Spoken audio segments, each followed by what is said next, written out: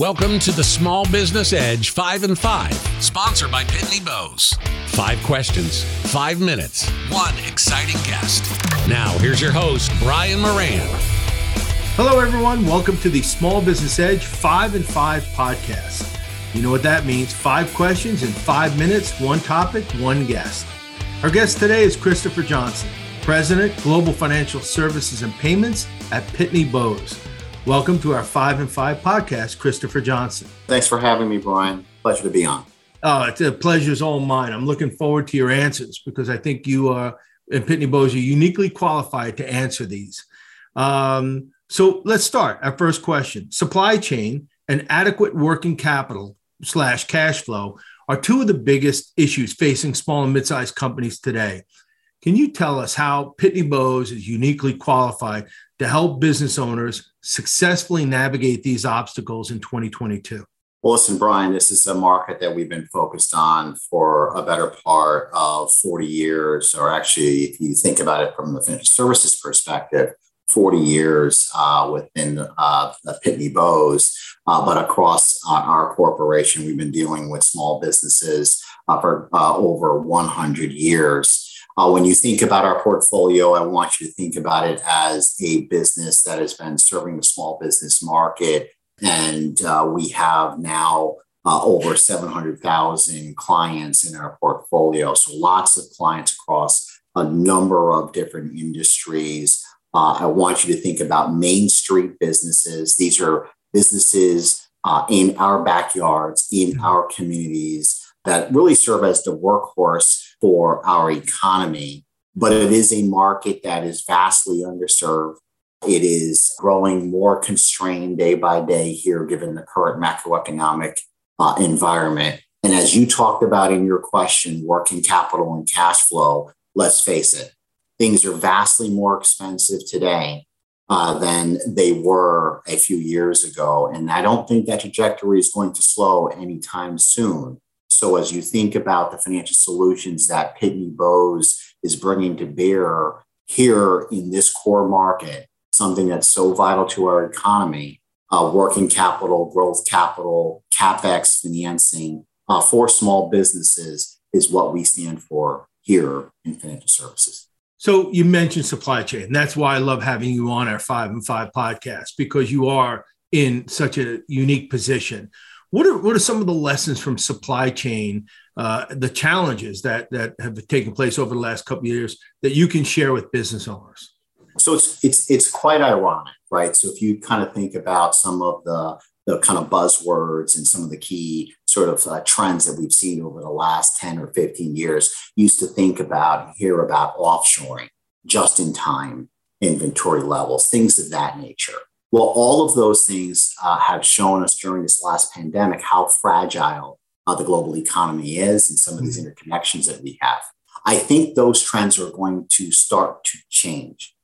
Companies are going to be required, I think, to carry much more inventory levels than they have used to carry on their balance sheets. I think the cost of labor and the cost of logistics and transportation are all playing a part of what we're seeing in terms of those challenges and how they're going to change the way that we do business in the future. We may not swing totally into onshore production only, but I definitely think we'll find our way settling somewhere in the middle where some of this is available from a just-in-time perspective, but you will have inventory levels here for companies, especially those small businesses that are unfortunately not going to have as much access to that global supply chain as some of the larger enterprises are. So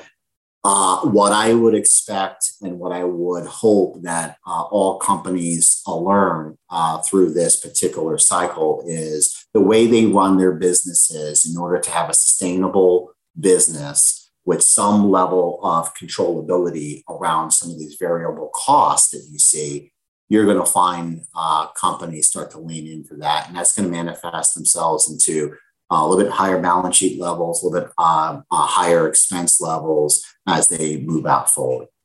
Now, I'm going to add to that because in the next, let's say 12 to 18 months, we're all anticipating rising rates, right? The Fed has announced that they went with a quarter point. I think they might even be looking at a half point, and they have said it could be 4 to 6 rate increases before they're done. So what do you tell businesses that are trying to manage this environment where maybe I front load my inventory so I have it, but I'm going to be carrying, not only am I going to be carrying extra carrying costs, but it's all going to be more expensive if the rates go up? Yeah, and I'm glad you mentioned that, because this is in addition to rising levels of supply, rising cost of labor.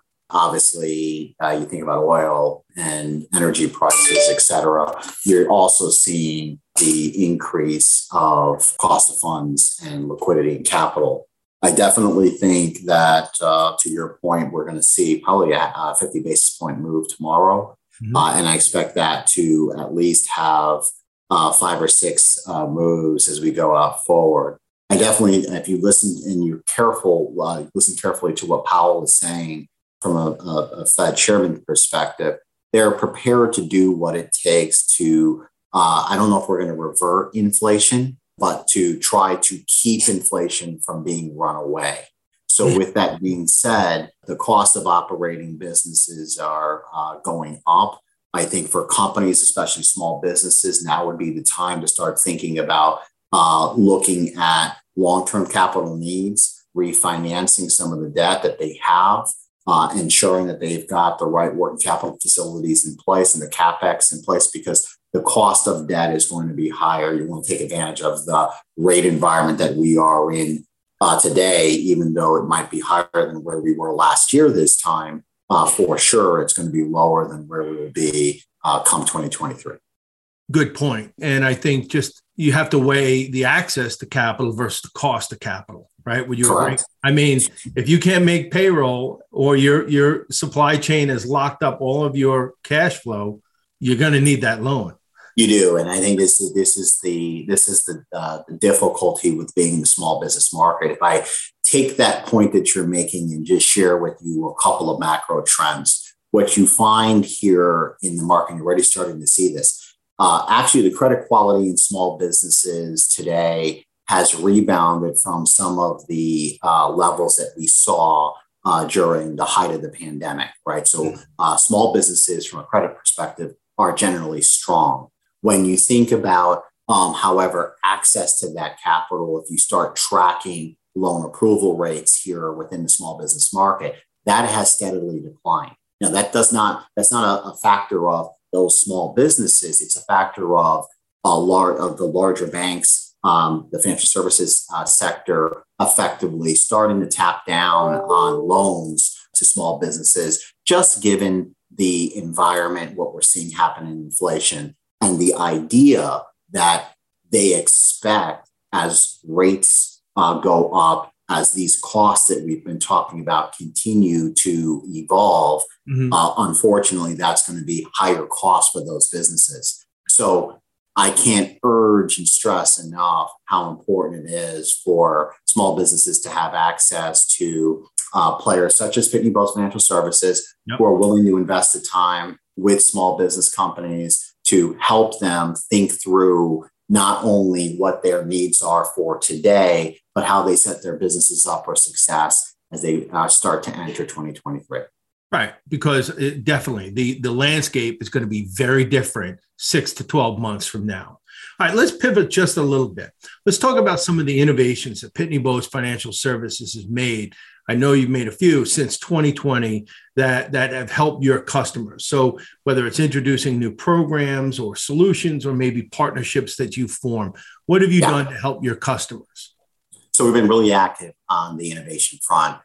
Essentially, what we've been focused on is building out our small business lending solutions portfolio. We recognize that this is not a market where it's just a one and done kind of product capability. Businesses are going to have multiple needs. And so when we approach a customer or a small business, we're really looking to be an answer for that particular CEO or president of that business or a CFO of that business. So we have built-in product capability or solutions capabilities that allow us to help customers finance CapEx, to put in place lines of credit, to do term debt facilities with our customers, as well as do various things around equipment, as well as facilities that help our customers deal with the increasing cost of freight,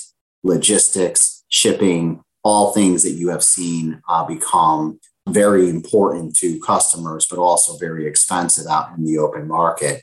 Yeah. Now, we do that both directly. We've been investing to kind of build out our channels to partner with small business clients on Main Street, both directly as well as digitally. And so we've done some partnerships with the likes of Funding Circle to help in our digital channels, as well as we are partnering from a technological standpoint with many players, including the likes of Fiserv, as well as with certain GPOs such as Health Trust, in order for us to be able to connect with our customers in the way that they would like to be engaged. Yeah. Well, I like it. I love it from a standpoint of the support that you give to small and mid-sized companies, because when you think of the big four, COVID, inflation, labor, supply chain, you really do have it's almost one-stop shopping when they come to you, and you do understand how they're all intertwined. Okay, yeah. Last question. So sure. I need you to kind of put on your thinking cap and break out your crystal ball here. What is one piece of advice that you would give to business owners to help them run better companies for the rest of this year? So one piece of advice. Yeah. So what I'm going to advise small business customers to do, and I spend a lot of my time talking to principals of businesses and CFOs of businesses, don't take this time as you work with your financial counterparties and focus on a transaction. That would be the wrong thing to do. Okay. Build a relationship. Evaluate the people who you're partnering with based on their ability to be with you today, tomorrow, 6 months from now, as well as next year. The macroeconomic environment is very tricky, right? You can see things from a standpoint of what the Ukraine situation has brought to us. We can think about where inflation and rates are going to go. And we can also think even some conversations around potentially some recessions in the future. The reality here is you're going to need a partners to help to navigate through the ups and downs of this cycle. Find someone who is willing to invest in your business based on the long, hard work that you have put forth in getting your company to where it is today, and it is prepared to be with you even through some of the ups and the downs. That's great advice. Christopher, thank you for being a guest on our 5 and 5 podcast. And I appreciate your time. I certainly appreciate your insights, and I know our listeners do, to help them run better, more productive companies. And I want to thank our listeners for your suggestions, for your feedback, and for all of the engagement that we've had since we started the Small Business Edge podcast. That's it for today. Join us next week on another edition of the Small Business Edge podcast. Christopher, have a great day, and thanks again. Brian, thank you. Take care, everybody. Thanks for listening to the Small Business Edge 5 and 5, sponsored by Pitney Bowes. To find more podcasts, just visit smallbusinessedge.com. Join us next time for more 5 and 5.